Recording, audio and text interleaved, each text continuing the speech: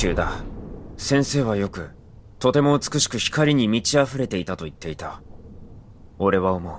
人は失うまで、己が持つものの本当の価値を知ることはないのだろうと。今から約2世紀前、太古の時代、世界中の国々で戦争が起き始めた。血で血を洗い、戦争に次ぐ戦争。これが、暗闇時代の始まりだった。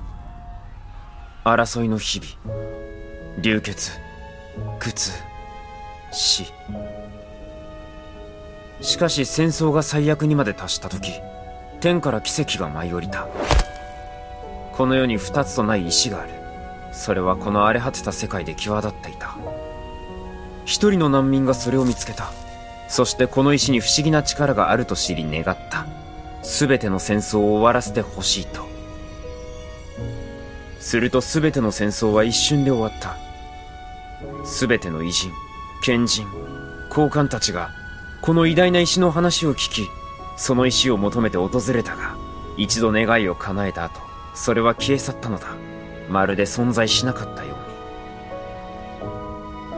に。そして戦争が終わってから数世紀、この世界にまだ人はほとんど住めない。俺が聞いたことのある自由だった頃の世界と比べれば、俺たちにはかろうじて生き残るのに必要なものしかないらしい。人々はこの状況を生き延びるため順応を選んだと聞く。だがその中にはそれでは十分と思えない者もいる。俺たちのようにまだその石がどこかにあると信じている者もいる。そしてその中には石を求め続けた先に朽ちていく者もいる。どこかに今でもその石はあると俺は信じている。そして俺が石を見つけた時、この世の戦争は全て終わるんだ。